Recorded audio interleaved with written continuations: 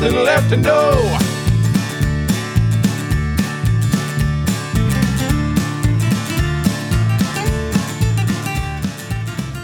You're listening to Phyla and Fandom, a podcast ran by two furry scientists, your resident zoologist, Dr. Wildlife, and bug lover, me, Nassie. Each week, we'll be exploring the world around us by discussing current topics in our own scientific fields, as well as current happenings in fandom-based subcultures like the furry fandom. Today's date is January 17th, 2022, and this will be episode 10. Honestly, it sounds so crazy to one say, this is just episode 10, but now here we are several years in the future in 2022. Yeah. We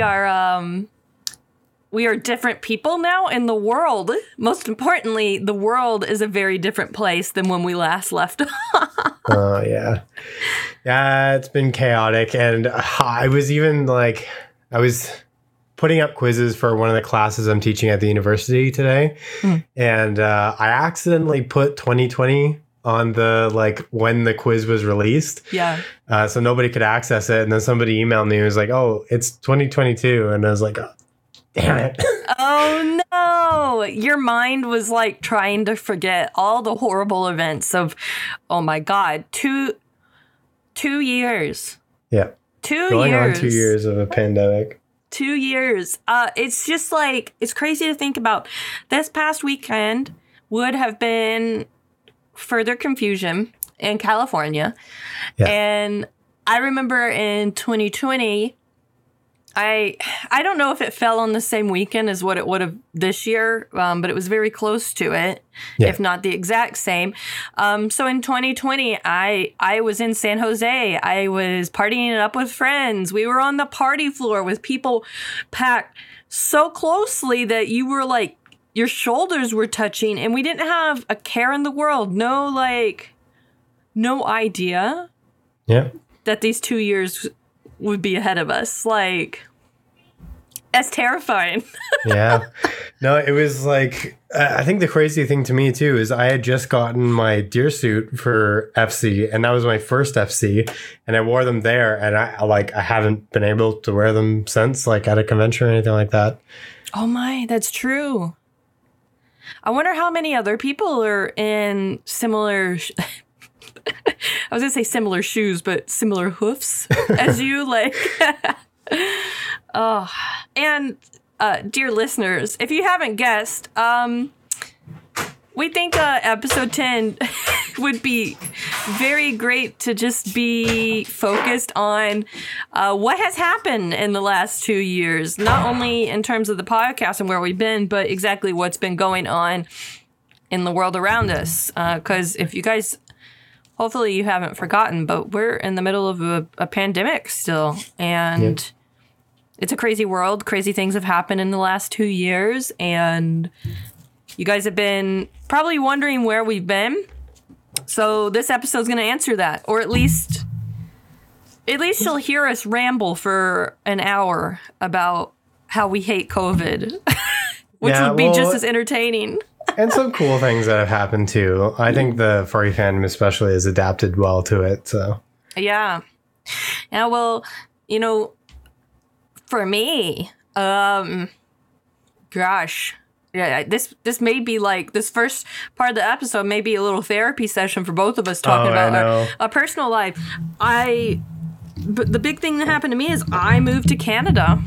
So we're essentially neighbors now. Not really. We're still a distance away, but compared to when I lived in Texas, we're neighbors now. And for anybody listening, we are still recording this remotely, even though we're driving distance from each other. But that was such a big thing, and I never would have. I mean, I had an idea. I feel like I was going to move to Canada because, my partner being from here. But I went from living in Texas to moving to Canada in a few weeks' time in the fall of 2020. I can't believe you did that during the pandemic, too. That's so intense. Oh, gosh, it was so crazy. I was terrified. I was very terrified of the idea of not only planning a move that was happening so quickly, right? Because like a move in general, it takes a lot of effort. Takes so much effort. But I wasn't just moving to another city in Texas or back home to Arkansas or even to like any other state. I was moving across a country's borders, and it was in the middle of a pandemic. So it was all amounts of stressful. Somehow I did it. You did a good job. Yeah. Made it. If I ever write a book, it'll be called Somehow I Did It. And it will apply to everything in my life. Somehow I'm... Actually, isn't that a Michael Scott book in The Office? Somehow I Managed. Yeah. I think it is. Oh, gosh. But I'm talking about my big move. What would you say... What was one of your big defining moments of like your personal life in the pandemic? Oh. If you could pick one thing that stood out the most in how the pandemic has affected you. I mean, I think for me, I kind of took it as an opportunity to extend a little bit beyond the fandom in SciComm, which was nice. Like, I had a lot of like personal things happen, but it also showed me that I should kind of extend myself and kind of push my confidence into something a little bit bigger. And so I did a lot of like radio shows and little talk shows about like how I was coping with the pandemic as a scientist and my aunts and stuff. But then also through that, I started doing some TV shows and stuff for local networks and that kind of thing, which was a really cool experience, like super awesome. But yeah, I think that was probably the biggest thing is like I took it to extend a little bit beyond where I was before, which is a weird thing to happen during the pandemic. Yeah, and I think that's such an awesome thing to do, to try and branch out of the fandom in terms of science communication, because I mean, just growing any audience in SciComm, I feel like is such a big thing to do. A very important thing to do, especially when you're scientists like you and I, where we have such an entertaining way of going about science communication that it has such a potential if it just reached more people, Yeah. So, and I love, I remember CBC did an article about you, right? And your aunts and living at home. What was that like? No, it was super interesting. It was like right at the beginning of the pandemic too, within that first summer. But they had gotten word that because of all of the issues with my experiments, I had to take all of my ant colonies from my lab and raise them in my house. And so I think just like one of the radio hosts was like, wow, like what is it like living with 200 colonies of ants in your basement? And so we were talking about that. And I think like it captured a lot of people's like curiosity, thinking about how scientists and researchers are coping with how the pandemic has impacted us. And then also beyond that, like we talked about things like how it was impacting the university and how students were feeling and that kind of thing too. And that was like even just at the beginning. And now it's another year and a half later, and we're kind of in no better of a position, unfortunately. Mm-hmm. And I mean, one thing that I am incredibly jealous of, in a way, is the fact that you were able to bring your work home with you. Because, when the pandemic first started, I was managing the Children's Aquarium at Fair Park in Dallas, Texas. And I mean, let me take a little step back. I remember it was March, and the world hadn't yet come to a stop. People were still, I wouldn't say skeptical of COVID, but I don't think people realized how quite bad it was. Cases weren't yet completely skyrocketing. And at the time, I was very hopeful that I would be coming up to Canada for Vernal Equinox to kind of set the time frame for this. Right. And I was at work the day that this happened, but I was at work at the aquarium, and we had an idea that we'd maybe close for a little bit, but we didn't really realize that it would end up being much longer than that. And we got this email from upper management that said, effective immediately, the Dallas Zoo and the Children's Aquarium at Fair Park is going to be closing. And I think at the time, it said for a couple of weeks. But effectively, the email said anyone that's not direct animal care is going to be working from home, which at the time, that was my position. I worked with the animals, but it wasn't one of my direct responsibilities because I was a manager. So I did a lot of the big picture things like budgets and handling salt orders for the saltwater tanks or our social media, volunteer management, things like that. So I was deemed as one of the people that could work from home. And, at first, I feel like a lot of people can relate to this. At first, I was like, oh boy, I get to work from home like this. I'm going to be in my PJs all day. This is going to be so freaking amazing. And then the weeks went on and the weeks went on. And for me, being manager of an aquarium and being stuck at home was so tough on me. It was so tough because I felt a little useless when it comes to helping my aquarists because so much work in an aquarium, of course, is there. With the fish, with the other animals that live there. And being at home, I was like, I guess I can send emails. I guess I can kind of direct things. So I'm envious that you were able to take your ants home because I couldn't exactly take home a black tip reef shark or a sea turtle, though that would be awesome if I could have. Was not able. Yeah. Was not able to.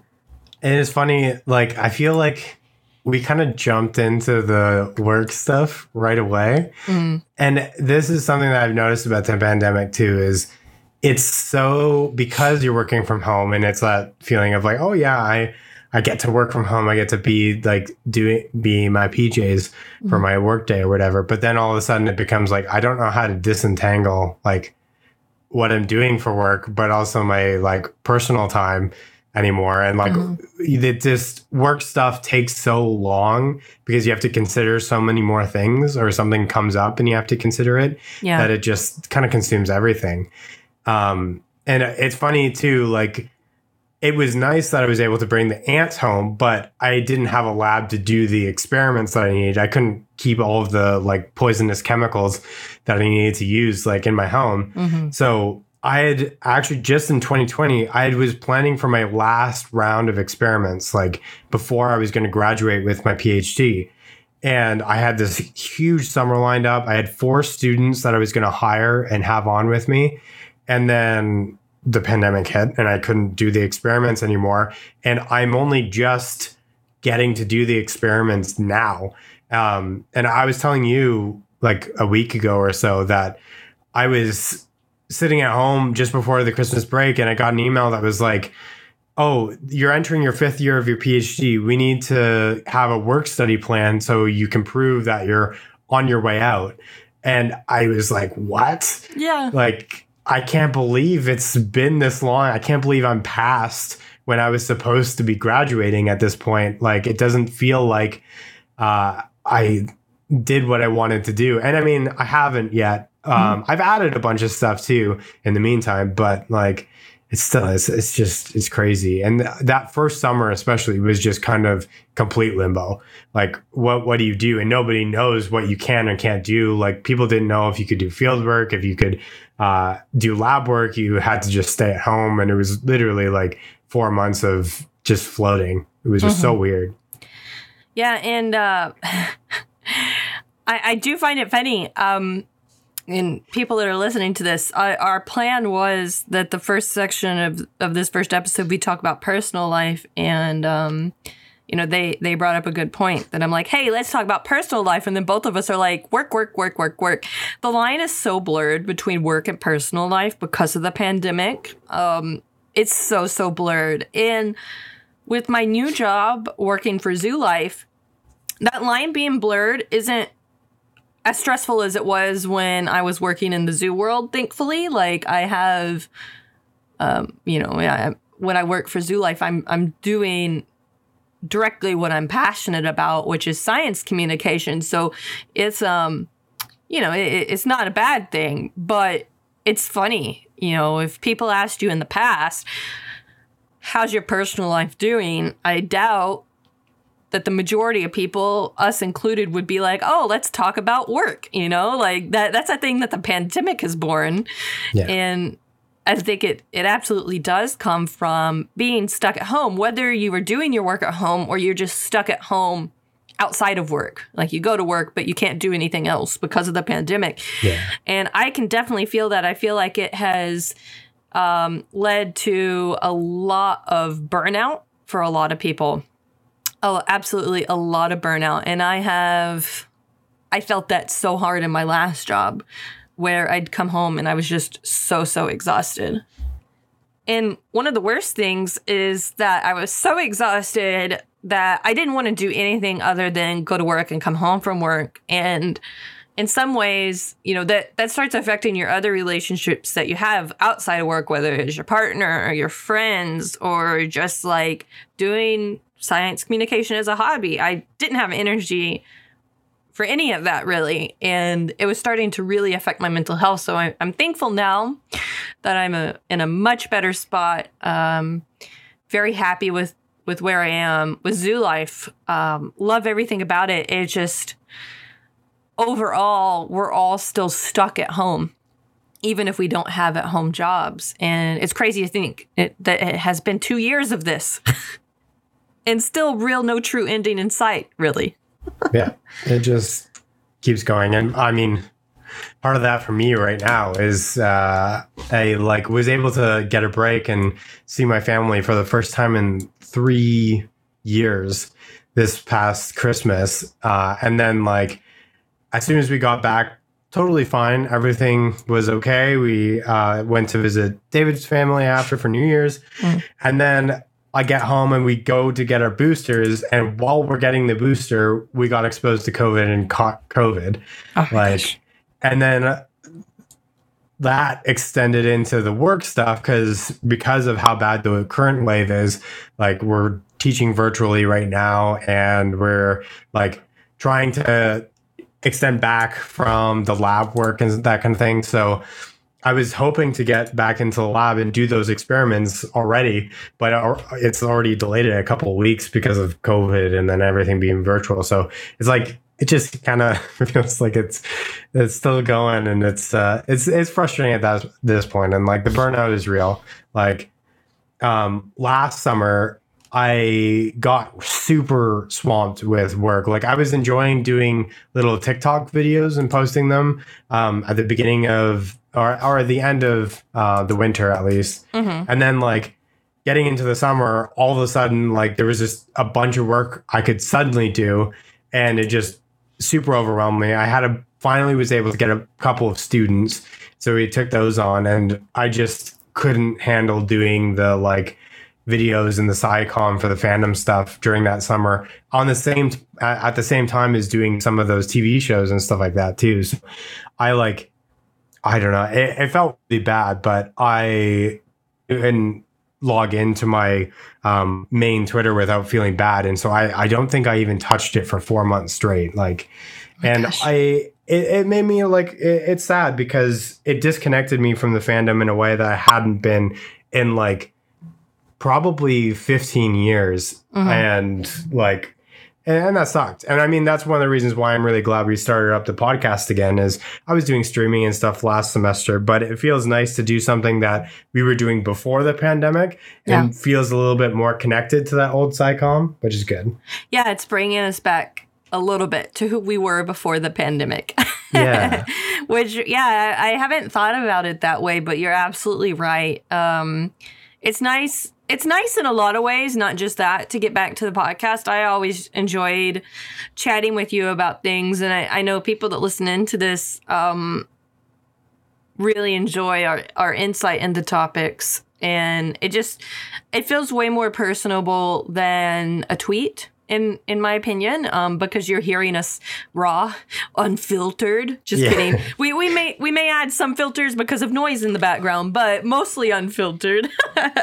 we're not censoring ourselves when we're chatting. This is both of our authentic selves as we're talking. And it feels nice because in a way you could say these are little vent sessions amongst friends with an educational spin to them. So yeah, it definitely feels great getting back into this. And I think it also is nice to do science communication outside of work, because with the pandemic, work has been so heavy on both of us, or everybody that's listening into this as well. The pandemic has affected everything that we do in terms of work. I know for me personally, I had such a hard time because when I was working in Dallas, I was cut off from my partner with the border closure, because Ari, of course, is, I think most of you that are listening into this know, Ari is my partner. Ari is Canadian. And when the border closed, I didn't have any clue on when I was going to see them again. But on top of that, the aquarium I managed closed, and the zoo that directly manages that aquarium also closed. And we were closed for several months, to the point that we didn't reopen until like the end of May, early June of the summer of 2020. And by that time, the aquarium had suffered so many financial losses that we just didn't know when it was going to reopen, if ever. That's the thing, if ever.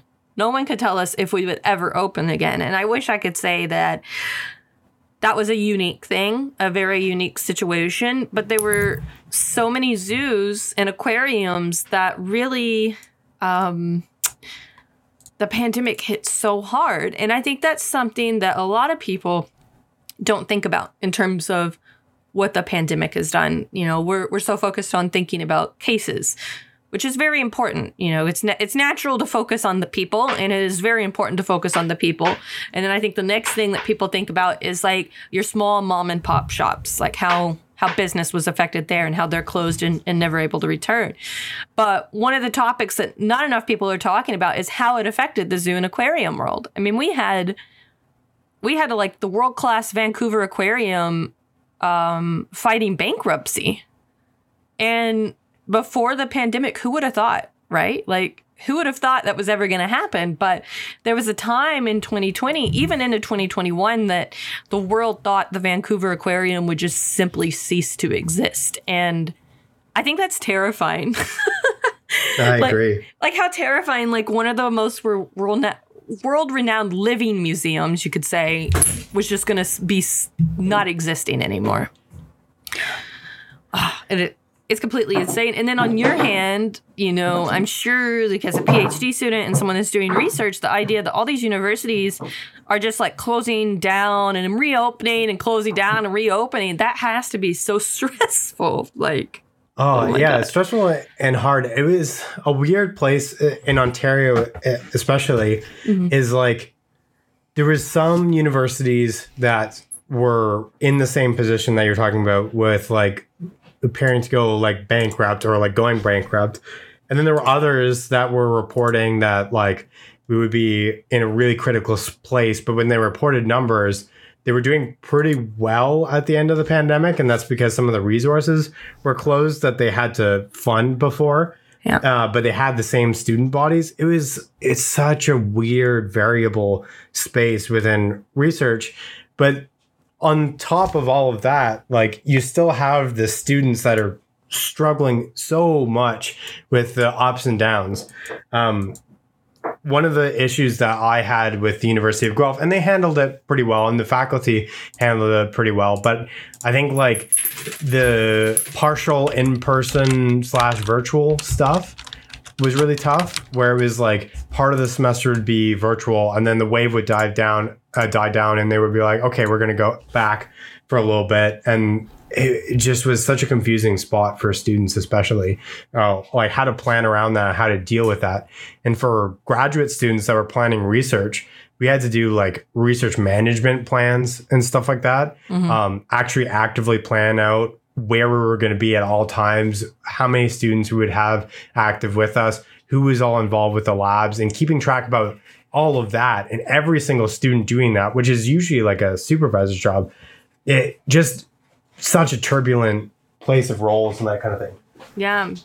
And to me, I keep talking about zoos and aquariums, but there was museums that were also struggling too. I mean, the museum in Boston, the Natural History Museum there, had to lay off like a whole bunch of people that had been there for several years, and no one really knew, okay, will I be able to come back, or have I completely lost my job? You know, what's my future look like? And it's especially difficult for people in like my line of work, as well as yours, that your whole career is focused on that. Everything about it has been focused on what you are doing at that zoo, aquarium, or museum.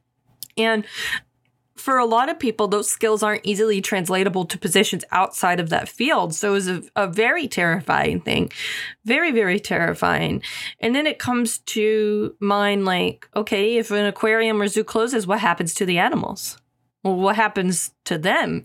And that especially hits home to me because when I worked for the Children's Aquarium, which, if anybody's getting really sad hearing all this, I just want to report that the Children's Aquarium was able to be saved. It's currently reopened under new management, the same people who manage the St. Louis Aquarium. So all the animals are good, the staff are good, and they're actually hiring right now, which is great. And the same thing can be said for the Vancouver Aquarium. So I just want to say that it sounds like a lot of doom and gloom, but there are happy stories out there, which is great. But unfortunately, we had already started moving animals out before word had gotten that we would be saved.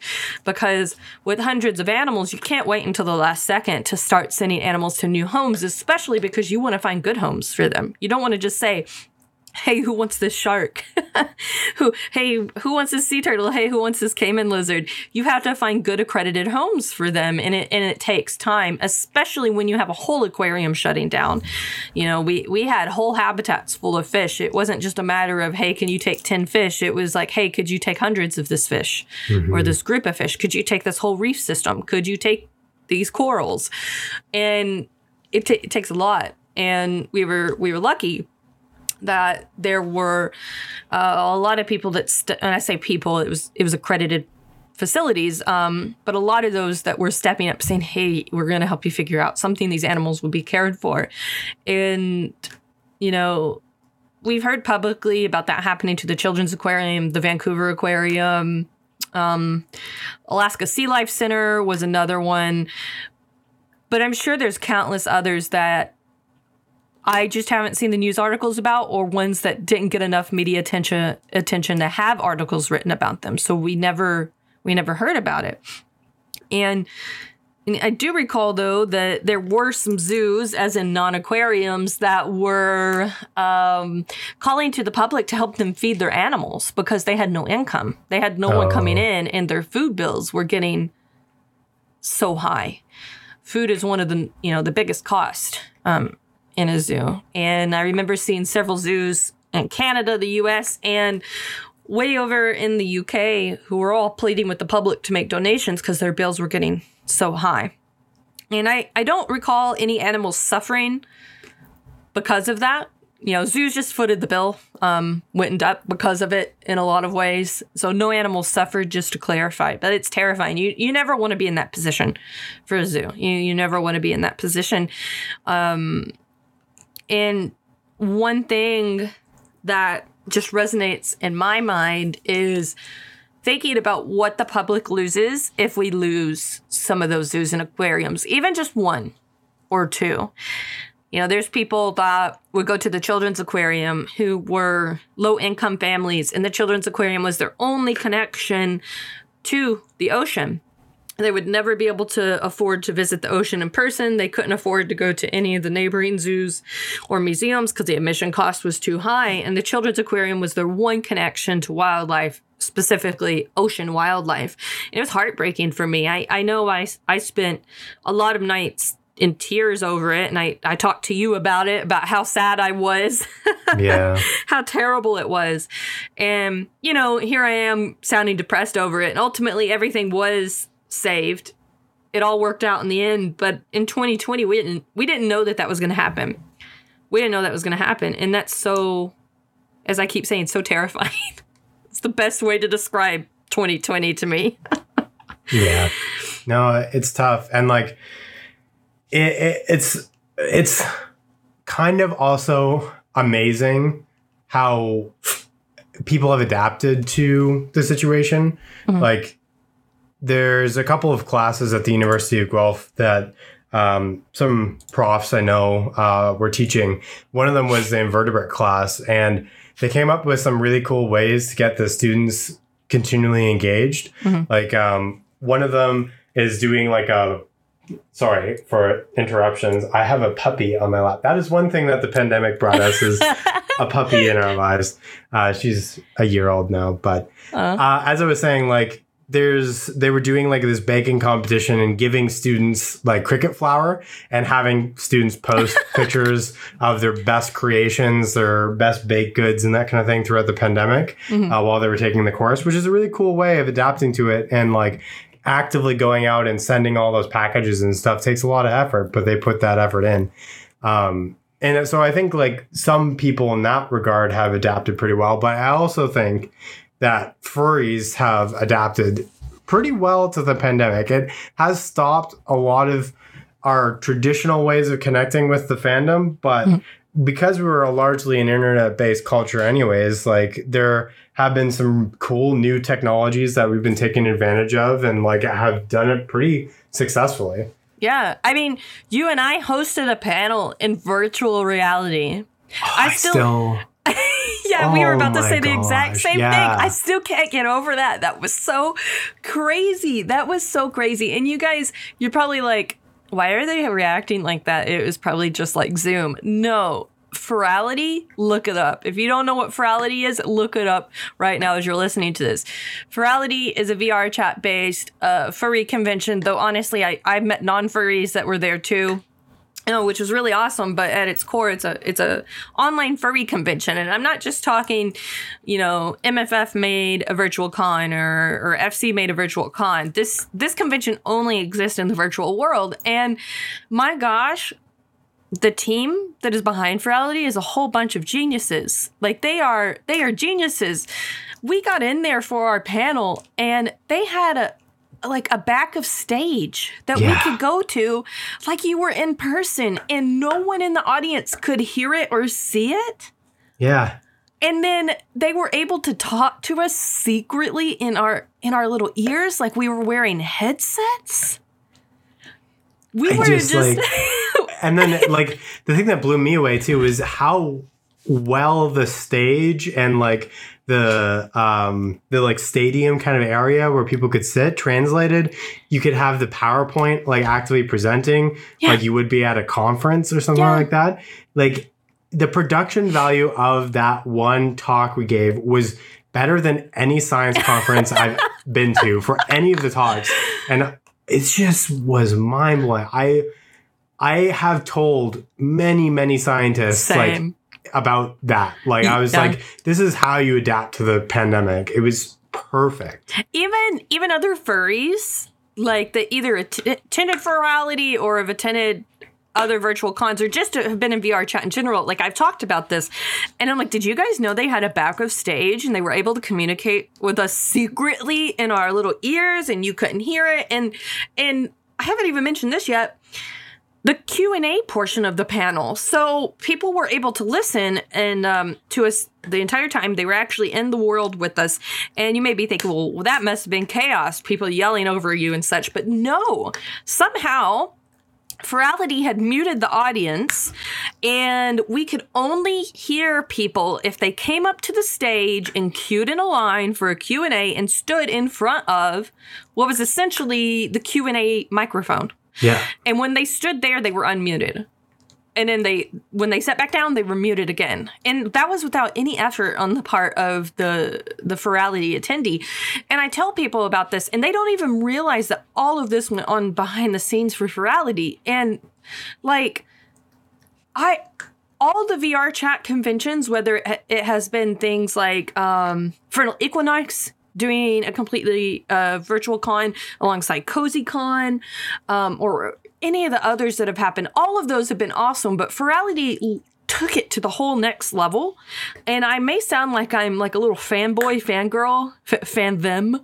I was like struggling. I was like, what's a gender neutral term? Fandy, fan them. But it was nuts. And it's funny, you guys are probably like, oh, they're just freaking out because they're not in front of the Virality people. No, I think we started our panel just ever so slightly late because we were just geeking out over the whole setup. It was nuts. Furries are literally the most adaptable group of people on the entire planet, hands down. There's none other. No comparison. Yeah, VR chat in general was just like such a cool blessing throughout the pandemic. It introduced a really unique way of connecting with people again. And that Virality talk was the first time that I truly felt like I was back at a convention. Like it didn't feel much, of course there is differences, but it didn't feel much different to me. It was like being right there, which is a really cool thing. And VR chat being able to do that and still being able to connect with people and like express yourself in the fandom is a really cool thing. Yes, and just VR chat in general has honestly been such a blessing. I haven't used it a lot lately, and I think I owe that to things slowly starting to get back to what we call the new normal. Like MFF happened. I visited some friends for New Year's with testing before and after, and I visited occasionally I would see friends here in Toronto just very briefly, but just any of those things has kind of got me out of VR a little bit, but with Omicron back, I'm once again finding myself in VR chat. But back in 2020, everybody was getting headsets, and I was like, you know what, that seems kind of neat. But I think I'll just keep doing desktop. And then more and more people got headsets. And I'm like, maybe I'll get one. And the next thing I know, I have a full body rig. And I'm in it. And I remember being in tears a few times because it was the only way I could see my friends. And I'm not talking like, Discord's awesome. I want to give props to Discord too. Discord has been amazing for staying connected with others and having game nights. But there's just something about being in VR chat, and especially if your friend has a full body rig, seeing them move and they're there. Like, it's such a phantom sensation. It feels like they're literally right there with you. And I can't be thankful or like express my thanks enough for what VR chat has done for my mental health over the pandemic. And of course, there's Neos VR as well. I personally haven't played it as much as VR chat, but I know there's a whole dedicated team behind that and a whole group of furries that have relied on that during the pandemic. Both of those platforms, where would we be without them? Honestly, the pandemic would have been, or would still be, way more difficult without either of those. Hands down. Yeah, definitely. And, I think regardless, even if it was just hanging out with friends, VR chat has made it possible to still have conventions. We were just ranting about Virality, but there's been several cons that have put on at least virtual DJ sets. There were some Further Confusion Worlds this past weekend. I didn't really hop into them that much. I just briefly heard about them, but they had the DJ sets streaming on Twitch, and then they put that into VR chat, and people were hanging out. Because even here in 2022, we are still seeing conventions cancel. Not as frequently as back in 2020, but it's still happening. And honestly, it sounds silly to say that's terrifying. I know that's my tagline for this whole episode. That's terrifying. It started really hitting home when conventions started being canceled.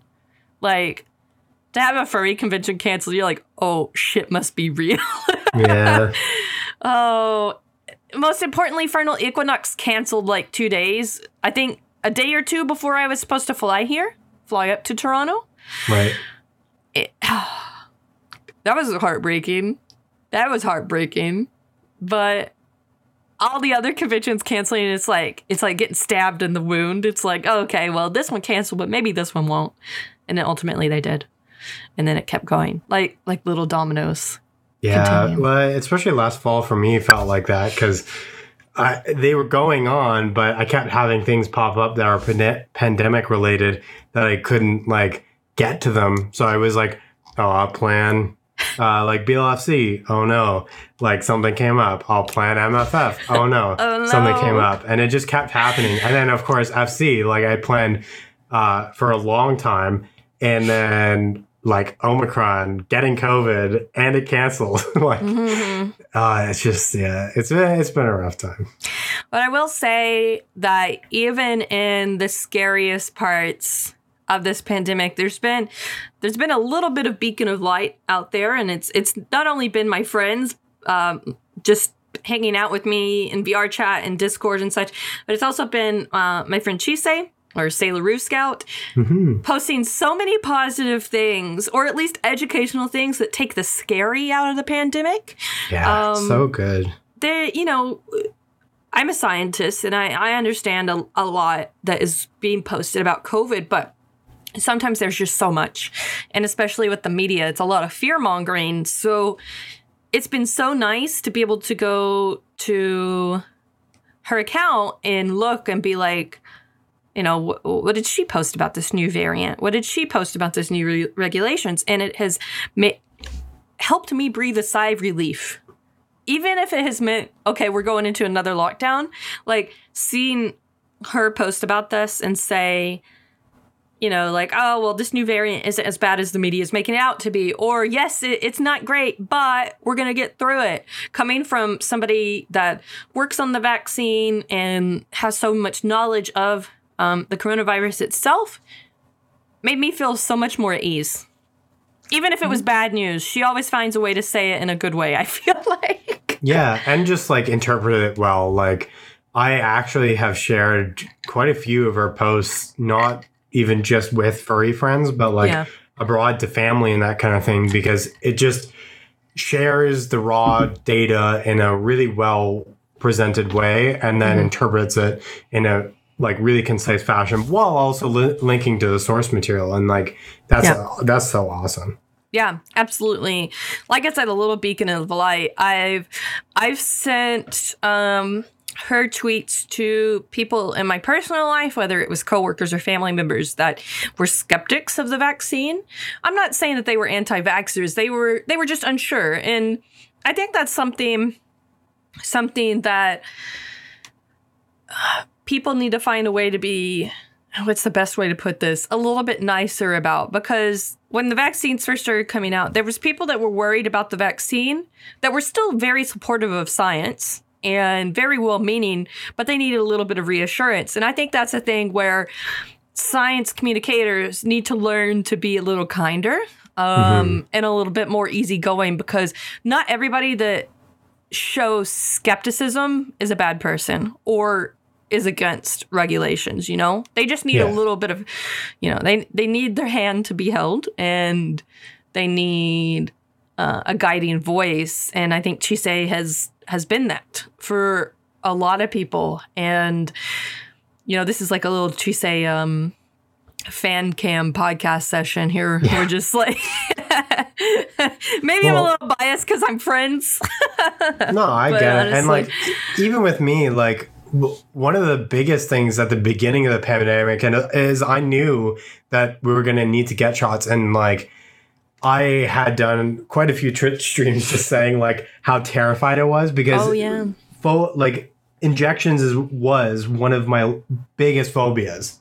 Like growing up, anytime I need to get one in school and stuff like that, I needed to like either be taken out of school or like put in a separate room, and everybody just knew like I was screaming and crying and everything like that. And it just like it's followed me throughout my life. But because of the pandemic, I've actually gotten over it. And part of that is like reading good information and well presented stuff, kind of coming to terms with the fact that I needed to get it, and I knew I needed to get it. And then at the same time doing other exercises and stuff like that. But I think that is also something that speaks to like the general public, is if you are already a little bit skeptical, like you're a little bit fearful that it came out so fast, and then you're also like afraid of the needles or something like that, like it can be tough. And so you need a guiding hand, something a little bit kinder and gentler to like ease you through that. And like Chais was a really great resource for that. Yeah, absolutely. And, we've talked a lot about negative things that have like popped up during the pandemic, but ultimately I think there have been a lot of positives that have come out of this. One of those being we've seen wonderful science communicators like her, Bloom, really, really reach and impact a wide variety of people. Whether you chose to or not, it helped you overcome that, and start to be a little bit more comfortable with injections. For me, it helped me get a lot closer to my friends and be more appreciative for my friends. And I think it's important to recognize those positive things, despite all the gloom that is around us. There have been some good things that have come out of this pandemic. They may be small in comparison to all the negatives, but they are something. And I think it's important to think about those. And carry them with you. Yeah, absolutely. And I just want to say once again, I'm so thankful to be back doing this podcast again with you. Same. And everybody listening in, so happy that we are both here to create for you all again. It feels great to be doing this. And I know we ranted for some time about certain topics, but there's been a lot on our minds collectively, and I'm sure everybody that's listening in too was curious about what's been going on with this. But now that that's out of our system, it was like cathartic in a way, right? Yeah, definitely. Let's just get this out. Being back doing this podcast is such a breath of fresh air. As you were saying earlier, it's like getting back to what we used to be, getting back to being somewhat normal. And hopefully this podcast is a sign of good things to come, not only for the podcast itself, but for our lives in general, back to getting to normal. Yeah, hoping that this is kind of the last big stretch and we'll get through it together. And we'll also just bring you back connected to some of the cool people in the fandom and outside of it too. Mm-hmm. Absolutely. And I want to send some big thanks to our followers on Twitter, Patreon, and Discord that have stuck with us throughout all of this. All of our patrons have stayed on since our last podcast recording. It's so great to see that all of you are still here, ready to go, ready to support whenever episodes start coming back. And for everybody that's been anxiously waiting on Twitter for us to post again about podcast episodes, thank you for being patient with us. I know it's been some time, but we're very hopeful that we'll be back into this at a regular rhythm. The current plan is to record every 2 weeks. I'm sure if things work out and we realize that it is not as heavy of a load to record episodes as we think it is, it may turn back into a weekly thing. But right now, we're just taking it nice and easy to make sure that we can do it on a regular schedule. So you can expect an episode from us at least every 2 weeks. Yeah. So all that being said, we've been ranting about the pandemic. Let's get back to one more normal section of the podcast, and that is our Guess Who. Oh my gosh, I haven't said this phrase in a really long time. Yeah. So Guess Who is our weekly trivia questions where we play an animal vocalization. You have to guess the species. Participants will have 1 week to get their answers in by emailing us at phylaandfandom@gmail.com. The first to get the correct answer will get a shout out in the following week's podcast when the answer is revealed. So here is this week's vocalization.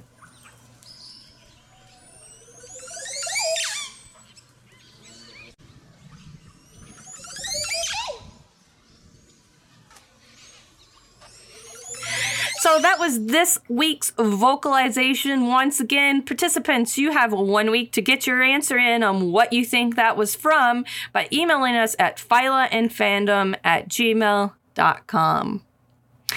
Well, everybody, we made it through episode 10. We did it! Finally, 2 years later. It's kind of like the 2 hours later from SpongeBob, but 2 years later. We did it. As always, you guys, we rely exclusively on support through Patreon. If you would like to support this podcast, if you enjoy it, you want to see more of it, you want to see us get more guests on or do things more frequently, be sure to support us on Patreon. That is www.patreon.com/phylaandfandom. You can also follow us on Twitter underneath the same name. If you're looking for me, Dr. Wildlife, I'm literally on every social media platform underneath that name.